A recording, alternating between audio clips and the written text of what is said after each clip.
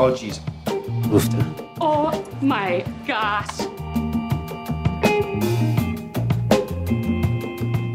You're listening to Aw Geez, a Fargo recap podcast from Minnesota Public Radio. We are here to provide an authentic Minnesota take on a show named after a city in North Dakota. Every week we go over what happened and who's dead now.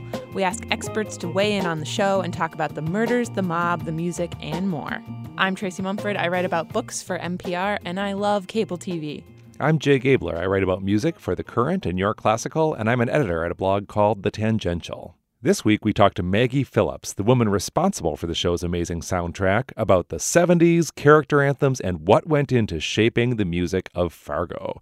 But first, we need to talk about all the action that happened last night, and there was a lot of it. It is war. Oh my God, I was like, how many people are going to die before the first commercial break even? Plenty. Right? So we start with Reagan. He's finally here. We've had hints of him coming. We've seen these campaign posters, but his bus has arrived in Luverne, Minnesota. And we hear Reagan throughout the episode delivering what's portrayed as a stump speech and is adapted from a speech that he actually gave in November of 1979, sort of announcing his candidacy for the presidency. We who are privileged to be Americans have had a rendezvous with destiny since the moment in 1630 when John Winthrop, standing on the deck of the tiny Arbella off the coast of Massachusetts, told that little band of pilgrims, "We shall be as a city upon a hill." Yeah, it's amazing how when you hear Reagan's speech in this context, it's both optimistic and ominous all at once. And he has all of Luverne in tears listening to it. Yes, especially Carl Weathers. But back in the woods, Joe Bulo is, I think, trying to endear himself to the local government in North Dakota because he wants to plan his takeover. He's ready. He's trying to make some new friends. They're all out there in the woods. They've got their guns. They also have a longbow. Yes. Longbow is an art. Yes, that's what we hear from the Fargo zoning commissioner, who is out in the woods with the Kansas City mob for what at first looks very mysterious. What are they all arming up for? And it turns out they're going deer hunting. But it turns out that the Gerhardts have gone Kansas City hunting because before Mr. Longbow can even get a shot off at the deer in the distance, we watch his head explode right on screen. Yeah, and why have the Gerhardts decided to so suddenly move on Kansas City? That takes a little development that we get in a scene in the Gerhardt kitchen where we see Dent delivering Rye's belt buckle to Floyd. So Floyd is heartbroken finding out that her youngest son is in fact dead. Of course, we've known that all along since Peggy nailed him with her car and Ed took him out with that garden trowel. But she can't seem to wrap her head around the idea that this butcher in Luverne killed her son. Luckily, Dodd steps in and spins it. Dodd and Dent tell a version of the story that's true insofar as they explain that Rye went hunting for the judge and got hunted himself and ended up getting killed by this butcher in Luverne. But the way they tell the story to Floyd and Bear departs from the truth insofar as they say that this Butcher of Luverne, that's almost like a code name. They call him the Butcher of Luverne. And they say that he's a hired hitman for Kansas City and that he was specifically targeting Rye rather than the death being essentially accidental, which was the reality. So this sets the Gerhardts, led by Floyd, up to move aggressively on Kansas City, who they now believe, thanks to Dodd's deception, has fired the first shot in the war. But of course, we know that bumbling Ed Blomquist has nothing to do with Kansas City. That doesn't matter at this point. The Gerhardts take out Joe Bulo and his deer hunting crew in a really violent, blood-splattered snow, of course, scene in the woods. We believe that we see all of Kansas City die, basically, including both Kitchen brothers, with Dent just like slashing left and right. And this scene ends with a really quiet confrontation between Joe Bulo and Dent. What's going to happen? We find out a little bit later in the episode. The only member we don't see in this Kansas City Gerhardt shootout in the snow is Mike Milligan. But back to the Blomquists. What is up with them? Well, they're hanging out in their basement having kind of a family meeting. And this is really a remarkable basement. It must be the biggest, small home basement in all of Minnesota because it seems to be 2 stories high, stacked with magazines that have been hoarded by Peggy. And we really get our first glimpse of Peggy's mental illness in this basement, which is something Kirsten Dunst has given interviews about. which I didn't really see that way. I thought, okay, she's kind of a klepto. She's clearly got her own motives. But when we see her hoarding on display and how disoriented she is in the middle of these magazines trying to decide what to pack when they flee, we really do get a greater image of her mental illness. I would take the complete National Geographic from 1975 if it was me, but, I'm not Peggy. It's up to her to decide. I don't know if that's going to fit in her 2 suitcases. But either way, Peggy wants to flee to California. Ed is heart set on buying this butcher shop and having some babies and staying in town. Yeah, and Peggy points out in this conversation, she reveals to Ed, who didn't previously know, that Constance, this is her hairdresser friend, saw the car after it hit Rye and before it hit the tree. So Constance is going to be a complication if they want to make their home happily in Laverne forevermore. Constance might have a target on her back at this point. Back to the Gerhardt compound, where now Floyd is ready to have the butcher taken out. She's bereft.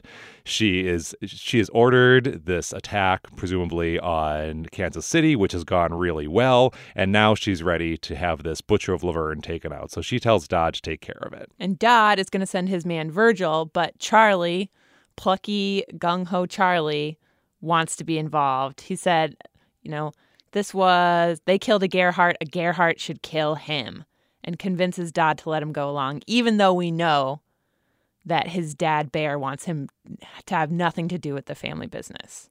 Charlie isn't the only Gerhardt kiddo hitting the road here. We see Simone storm out of the Gerhardt compound and smoke a little joint in her car on the way to the Pearl Hotel to see Mike Milligan. And it turns out that Simone is seemingly developing real feelings for Mike Milligan. She seems like genuinely sweet on him and excited to have this rendezvous. And Mike Milligan, once they do meet, says, how do you see us? Do you think we're Romeo and Juliet?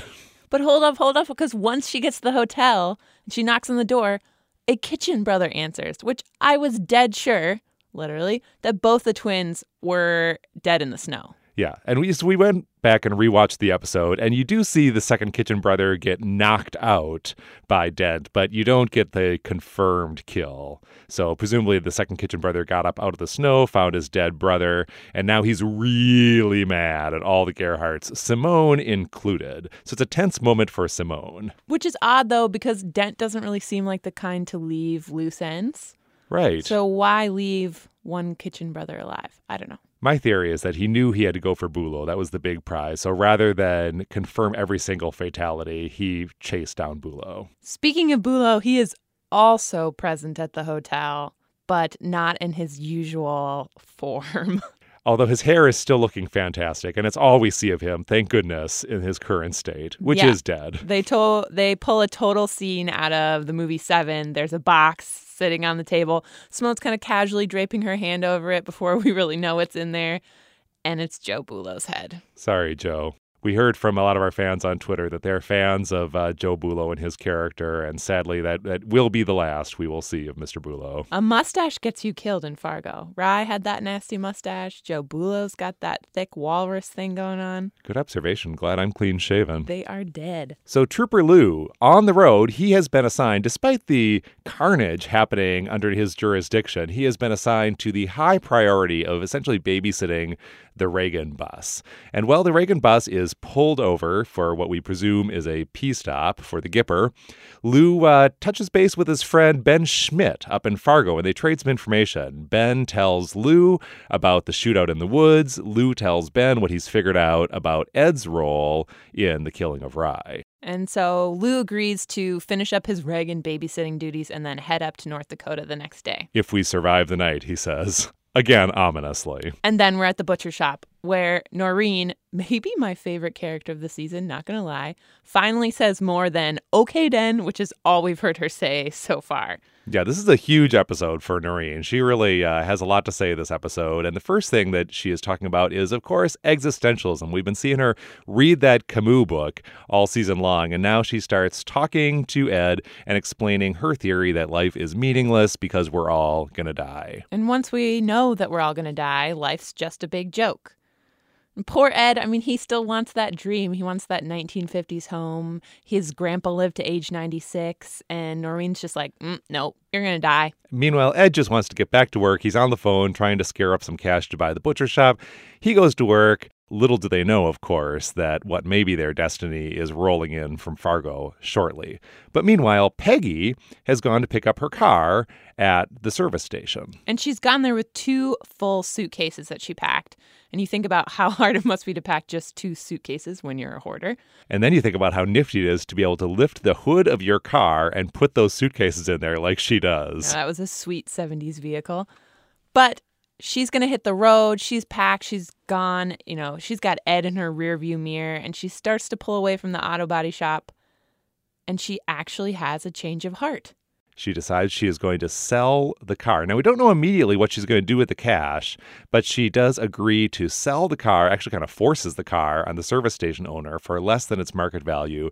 But she says 7 today is better than 14 tomorrow, referring to hundreds of dollars, takes the check, gets on a bus. Well, she says that she needs to sell the car to help Ed buy the shop. And I was all in on Peggy at this point. I was like, Peggy's doing a good thing. And you didn't think so. I had no faith in Peggy. I thought she was going to totally take the money and run. I thought this is her liberation moment. She's going to leave Ed behind. Peggy would never flee on the bus, though. She's much more high class than that. Anyway, back to the Gerhardts, where Bear and Dent are having a little moment. And Bear sort of has some warm words, such as the Gerhardts are capable of warm words.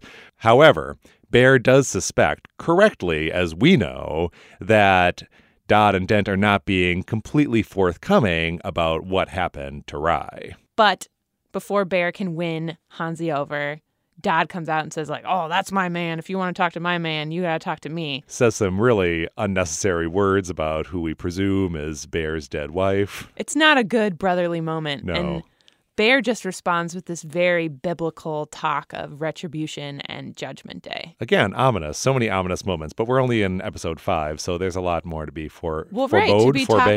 To be talking about Judgment Day in episode 5, I was like, oh, how are we going to do with the other half of the season? Well, we're going to have bodies stacked to the second floor. We know that. And is it going to happen in the butcher shop?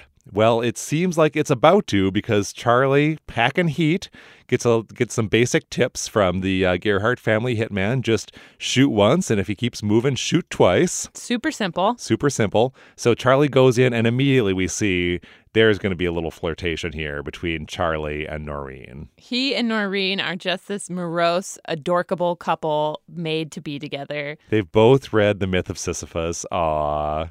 It's pretty depressing. Really? See, I think it's beautiful. But then everyone always says, Noreen, you're morose. Halloween is my favorite holiday. So Charlie and Noreen are kind of bonding, but, Charlie is shaking because he knows that he needs to take out Ed when Ed comes out of the back room. Ed comes out of the back room and... he can't do it. No, Charlie just buys some meat, goes back to the car. The hitman is just like, oh, come on. So take 2. Charlie, after placing a quick call to his dad saying, actually, I'm ready to go back to school now. Anytime you want. I rethought that whole opposition. Let's go back to school. But they're still in Laverne. He still needs to get the job done. So back in the butcher shop he goes, locks the door, puts the close sign out, goes into the back room where he finds both Ed and Noreen. That's right. He pulls out his gun, and right as Noreen comes out of the bathroom, she screams, Ed! Fires a gun, starts a giant conflagration. Like, the flames spread in the back of this butcher room so fast. Ed is hiding under the table. There's a shootout. Virgil, the Gerhardt hitman, kicks in the back door. Now he's shooting. Virgil having correctly guessed that Charlie once again was not going to quite pull this off. Well, and Virgil's bullet then ricochets and hits Charlie. So Charlie's down. Noreen tries to attack the hitman. She's down. Now Virgil is choking Ed to death on the carcass of a dead pig as these flames are shooting up all around them. And for me, I got to think, for just kind of this simple religious guy like Ed, this has to be hell in his mind. Yeah, he's got to be seeing those flames on the stovetop and thinking, all right, this is it. I'm looking into the inferno. But fortunately, he remembers his handy meat tenderizer, which he uses to tenderize Virgil's head, which gets even more tender once Ed finishes the job with a cleaver. And as he tells Peggy later, I think I killed another fella. Yeah, I killed another fella at maybe 2. Maybe 2. So now the flames are everywhere. The store is going up in smoke. Noreen and Ed pull a still alive Charlie, he's just been wounded, he's not dead, out of the flames. They're out on Main Street. a crowd is gathering, and Ed says to Noreen, you saw what happened. He shot first. I didn't do it, trying to get their story straight, and then takes off for his truck. And now we get a time lapse, presumably not alien-induced. But by the time we come back to the scene at the butcher shop after catching up with Betsy, who's taking her pills and having a tender moment with her dad, by the time we get back to the butcher shop, night has fallen. Which is really peculiar because they're just loading Charlie into the ambulance, and it is dark. Yeah, so poor Charlie has presumably been laying out in the street in the freezing cold for a couple of hours. But wait, let's admit that up in these northern parts during the winter, dusk can fall rather quickly. Yes, that could be the case. But it was a little odd. Anyway, so Charlie's getting loaded into the ambulance, seemingly not dead. At least the blanket's not up over his face. And Ed is back at La Casa Blomquist. Here is where the title of the episode becomes totally critical. This episode is called The Gift of the Magi, which, in case you're not up on your O. Henry stories from the early 1900s. Or your Sesame Street Christmas specials. Is a story about a couple who they each want to get each other a present, and so they scrimp and they save. But in the end, their saving and their sacrifices has made their presents for each other irrelevant because the husband got a hair clip, but the wife cut off all of her hair to buy him a watch, but he sold the chain that the watch would go on. So the way that plays out in this episode is that Ed has taken the actions, kind of perforce, but nonetheless has taken the actions that will be forcing the couple now to flee. To California, which is what Peggy wanted at the beginning of the episode. But they can't flee because they don't have a car because... Well, but Peggy sold the car to buy the butcher shop, which is now burned down. Oh, man. So essentially... Oh, geez. Peggy got Ed the butcher shop, and Ed got Peggy the chance to flee to California, but that's not what either of them want anymore. And the episode leaves with the two of them with their $700 and no car, watching the police sirens and the lights flash outside their door. That's great. Thank you. But we gotta go. You need to pack. Okay? Look at, okay?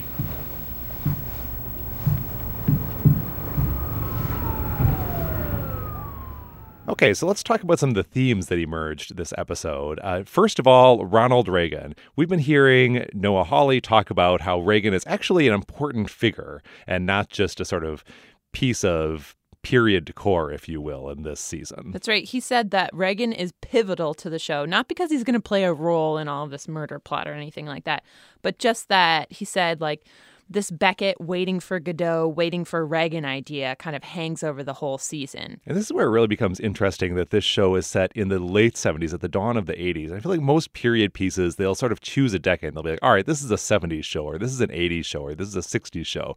But this intersection sort of between the 70s and the 80s really captures this moment where the country is depressed, looking for a savior, looking for someone to cheer them up and offer a new hope. And this is Reagan, but clearly, as we're seeing in this season of Fargo, Reagan is kind of he's being portrayed as a false prophet, I would say. Lou has that really depressing moment with Reagan in the bathroom, bonding by the urinals, and Lou wants to be comforted. He's saying he feels like the evil of the world has come home with him, that it's living in his wife in the form of cancer. Are we really going to pull through this moment, like Reagan keeps saying in the speech that we hear him repeat twice in the episode? Do you really think we'll get out of this mess we're in? Son, there's not a challenge on God's earth that can't be overcome by an American. And I truly believe that. Yeah. But how?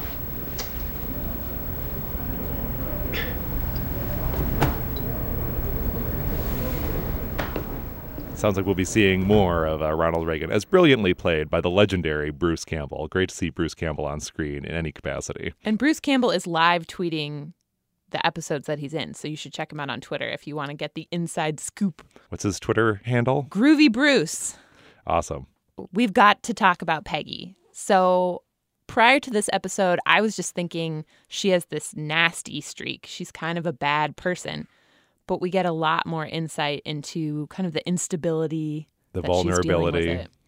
And what's really interesting is Kirsten Dunst gave this interview to The Hollywood Reporter saying that there was an unfilmed scene in the original script that showed her talking to her fiancé at the butcher shop before he left for Vietnam. And the fiance is friends with Ed and says, Ed, if anything happens to me, I want you to take care of her.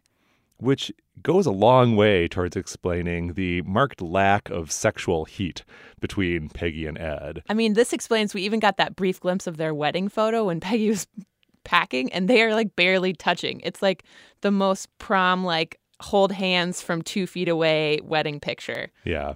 But we are certainly seeing some of Peggy's vulnerabilities and seeing that the relationship may not be as one-sided as it initially seemed, that Peggy does, in fact, need Ed. Yeah, things really shifted for me here. Before I thought, Peggy's really putting up with this dopey Ed guy who is just so simple and wants these really basic domestic things.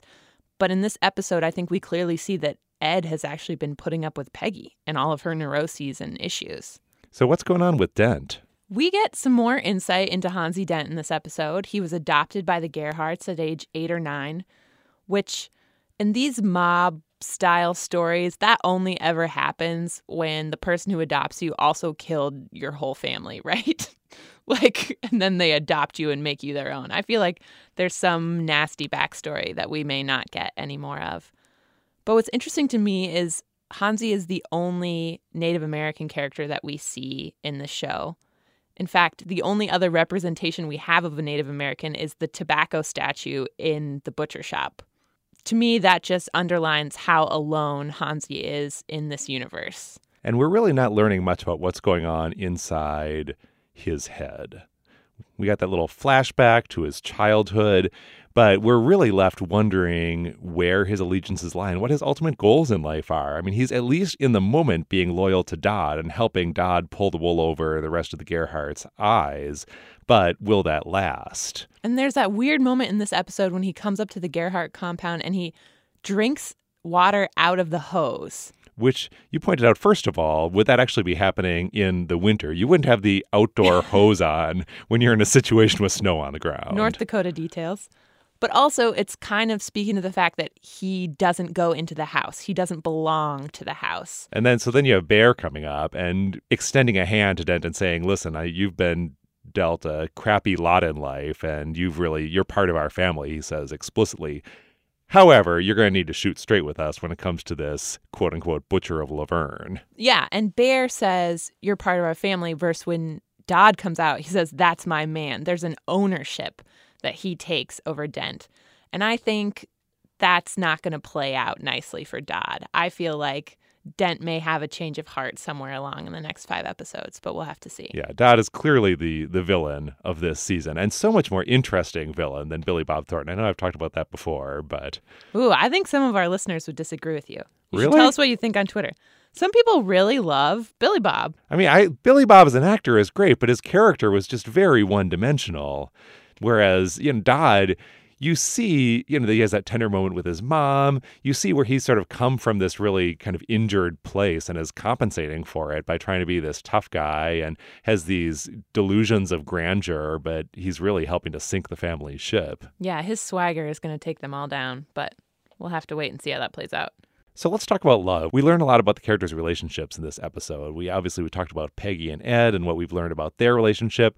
We also learn about Simone and Milligan's relationship, which turns out to be a little bit less, purely pragmatic than it may have initially seemed. Yeah, that's a weird and twisted situation happening there because we see he lets Simone go. Milligan lets Simone go, but tells her, I want to know everything before it happens every time, or else I'll kill you like the rest of them. She's now at the mercy of both Milligan and her father. They do have this conversation as part of that scene where Milligan is talking about his mother and how his mother was always so pessimistic. She could find a cloud in every silver lining, but he's optimistic. He wants to, think positively of the future. And you can see Simone sort of reading that as maybe optimism about their relationship.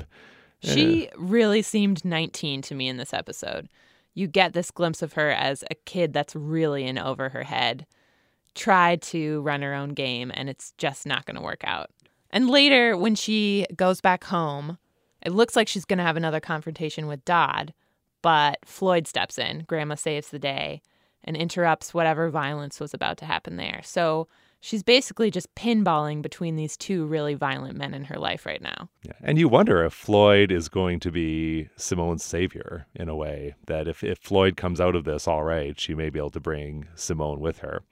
But then counterposed to all of this, we have this really sweet moment between Noreen and Charlie. It's really a scene that's let linger in this episode, and in part because the producers understand that this is a very tense moment, that you've got Charlie coming in and plans to shoot and kill Ed and has been explicitly instructed not to leave any survivors. So, he's weighing whether or not to just shoot Noreen on the spot. But then they're having this nice little moment, this little conversation about literature, and Noreen is giving these shy little smiles, and it's this nice little oasis of innocence in this morass of vice. But I couldn't help but look at Noreen, and she's dressed in this pink sweater. She's got these little pigtails hanging down. She looks exactly like one of the dead chickens hanging in the window behind her. I just couldn't get over that. So Noreen also gives us the existentialist thesis this episode. And we've talked previously about how existentialism is clearly a theme in this season. The episode titles are pointing towards that. You have Noreen saying, well, life has no meaning, according to Camus, because we're all going to die. But then very shortly thereafter, you see Charlie come in and is seemingly preparing to shoot Noreen. And you sort of wonder if Noreen really believes that her life has that little meaning. Well, and in that moment, they don't all die. Not even Charlie dies. Is this a counterpoint to Camus? Right. So she seems very, very, very bleak and convinced by this existentialist literature she's been reading. But maybe there's sort of a spark of humanity and life in her that won't be extinguished. And that may be true of other characters in this season as well. Charlie could convince her that there's something to live for. In the heat of the moment, literally the heat of the moment, as the flames are coming up and Charlie's laying on the floor bleeding, she convinces Ed that they have to drag him out to safety. Okay, we have to talk about the aliens because I always have to talk about the aliens. We got a brief moment of them when Betsy Salverson is at the table. She's kind of stewing over her sugar pill and contemplating her illness. She lifts up her mug and reveals Molly's drawing. It's this adorable little drawing of their family. Molly, Betsy, Lou, the house, and the visitors from Mars. Right, there's this cartoon UFO dangling over the family. I mean, I guess it could just show that Molly's particularly bad at drawing a sun, but no, I think it's aliens. Which means, did she see that out of her bedroom window? Or, any little girl in 1979 could have been drawing UFOs. As we've discussed, they were very big in pop culture at the time. But is there something more? I don't know. And our closing title music was Children of the Sun. Another alien nod. They are out there in the characters' minds, if not in reality. Well, and if you think about it, aliens are what started this whole awful chain of events. The people in the Waffle Hut would have died anyway, but aliens are the reason that Rye got hit by the car, which dragged in the Gerhardts, which has created this whole situation. So, aliens are a pivotal plot point.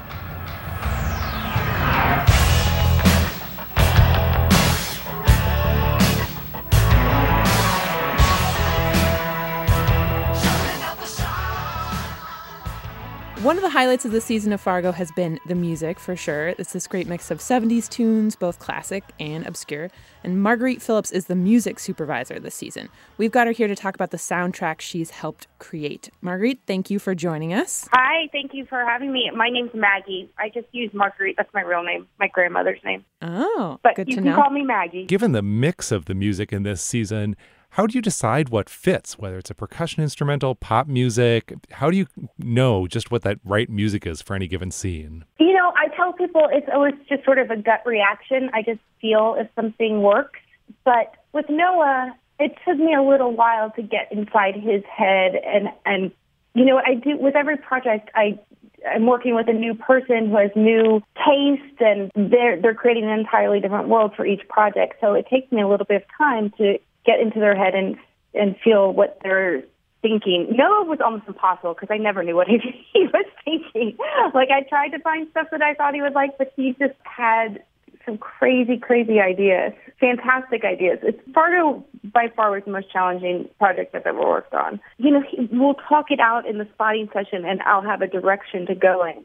And then as far as knowing if it's right, it's if I feel if it's right or not, and then send over Noah. I'll send him a few choices, and he'll watch them and pick the one he wants. How many choices would you give him for a given scene? How many options? As far as stuff I think I would send him like 3 or 4 selections. But he also had some that were very, like some of those songs he just knew from the outset what he wanted.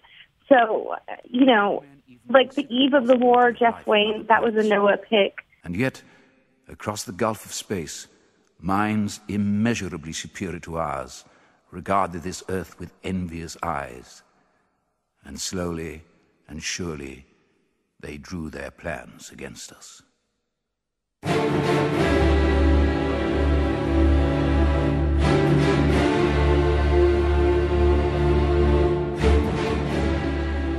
The Children of the Sun by Billy Thorpe. Those were the first 2 songs that Noah played for me when I met him for the first time.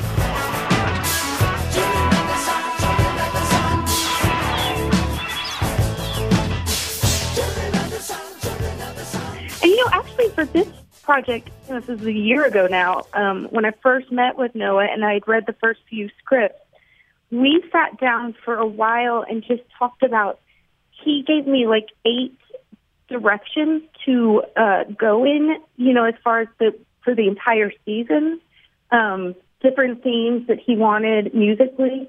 And so I went home and I think I spent almost like a month, like really diving in to those 8 directions. And then I sent him over a huge, maybe an overwhelmingly large load of music for him to listen to and pick from for the season. Do you have a favorite song that didn't make the cut? Yeah, I do. It's Gun by John Cale. When you've begun to think like a gun, the rest of the year has already gone. Oh, when you've begun to think like a gun, the days of the year have suddenly gone. And when did you want to play that? In episode 9. Ooh, all right. Well, we'll have to look out for that one. Try to figure out where that would have gone. Amazing. Noah wanted it too. Let's just say we had some budget issues. Understood.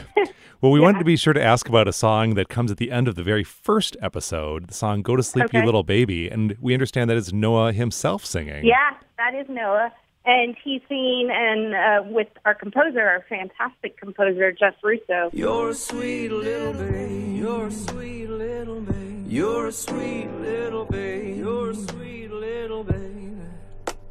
Honey and the rock and the sugar don't stop. Gonna bring a bottle to the babe.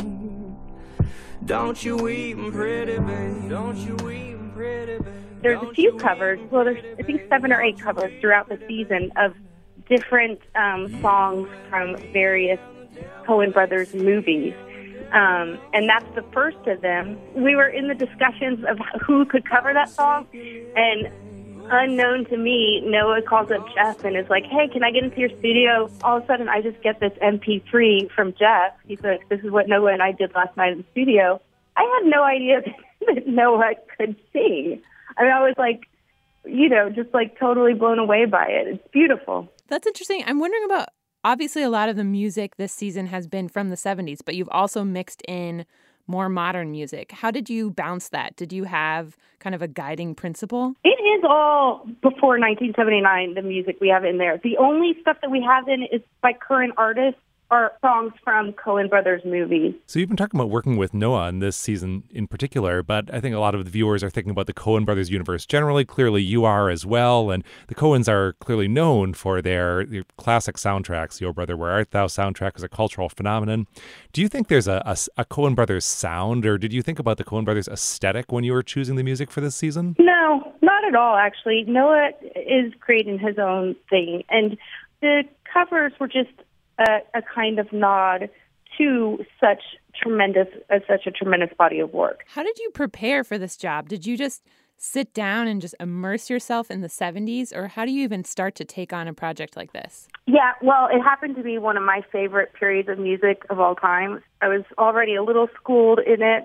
I was born in 75. It's not really music I grew up with, but it just happened to be my favorite. I did a lot of research, honestly. Like I said in the beginning, when Noah gave me 8 directions, like one was he wanted me to listen to a lot of Jethro Tull, which for me is like a dream project because I'm a huge fan.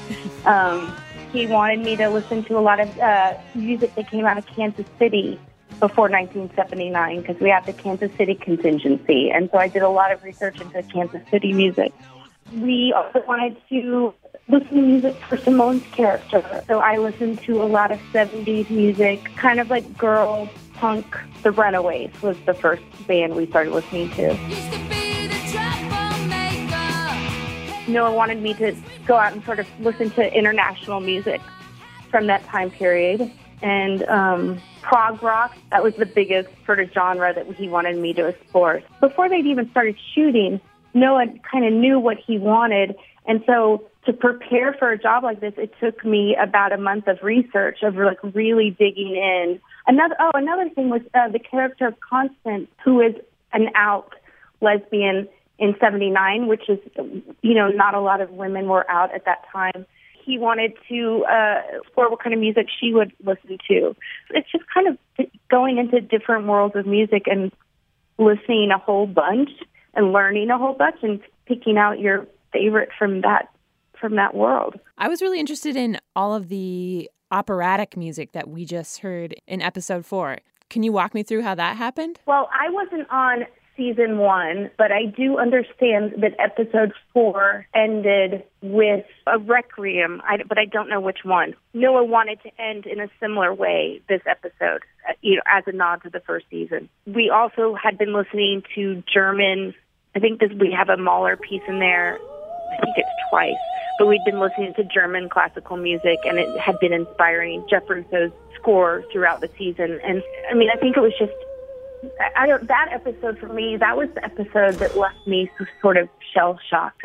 Watching it the first time in the editing room when we were spotting, it was like, for me, the first time that I was like, this is going to be something that's really going to blow people away. You'd have to ask Noah, but I would say Noah's choice to use that really dramatic music is just to reinforce that, like, hey, this is a crazy story that we're getting into. In your mind, do you have specific songs that speak to characters, kind of like character anthems? Ed, I would say that song 1 Hour Ahead of the Posse by Burl Ives. The sheriff has sworn he will get me. He's riding with 20 and 5. It's from the 50s. He wants to live in the world he grew up in the 50s. He wants to have a house and a wife and a family like his father did. He's obviously in over his head. We must win the race to the river, or there'll be a hanging tonight. We're gonna hang him tonight. 1 hour. Starts off just kind of jolly, crazy song, but it gets pretty dark. Just like, I would say Ed's story in the season does. Constance's character, she's one of my favorite characters. Her song that plays in her car, it's the background song, but it's a song by an artist called Chris Williamson. The song is Song for the Soul. Love of my life, I am crying. I am not dying. I am dancing. That song was kind of, so I've been told, a calling card for lesbians in the 70s. Like, if you had that album at your house, it was a way of saying that you were a lesbian without having to say it, because that was still the world they lived in.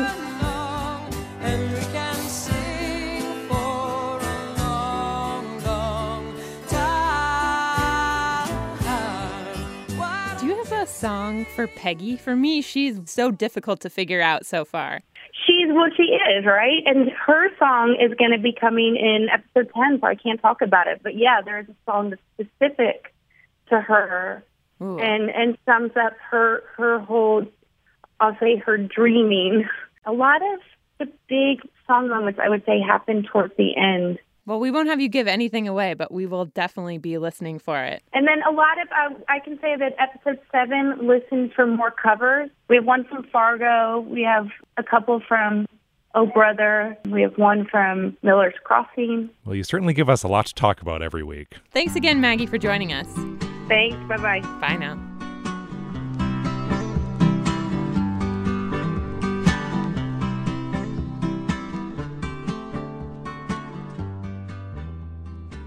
Okay, so you were counting the bodies as quickly as you could as they were being taken out during the shootout in the woods. What's your count now, Tracy? I was trying to count, and then I realized, well, they just shot him in the leg, and then they shot him in the head, and it was like double counting all these bodies.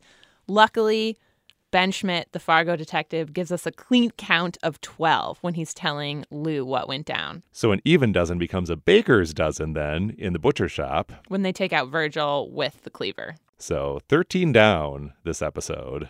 And of course, you can never get attached to any characters. So right when they made me like Noreen and Charlie a little bit more, I'm also kind of ready for them to bite it.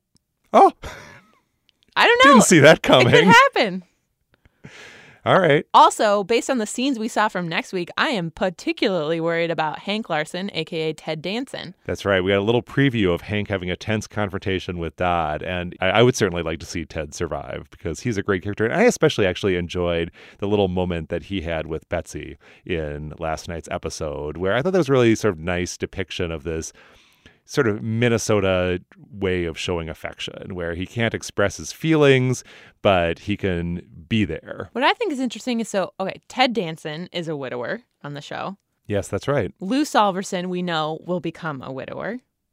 And in season 1, Molly falls in love with Gus Grimley, a widower. Yeah, so many widowers and no widows yet. No, but I don't think that's going to last. Aw Geez is produced by Tracy Mumford, Jay Gabler, and Molly Bloom. Many thanks to John Gordon and Steve Nelson. We are live tweeting the episodes on Twitter at Aw Geez Podcast. That's AWJEEZ Podcast. Our theme music is by 70s Minnesota rockers The Valdons, courtesy of Secret Stash Records. Okay then. Bye now. Bye now.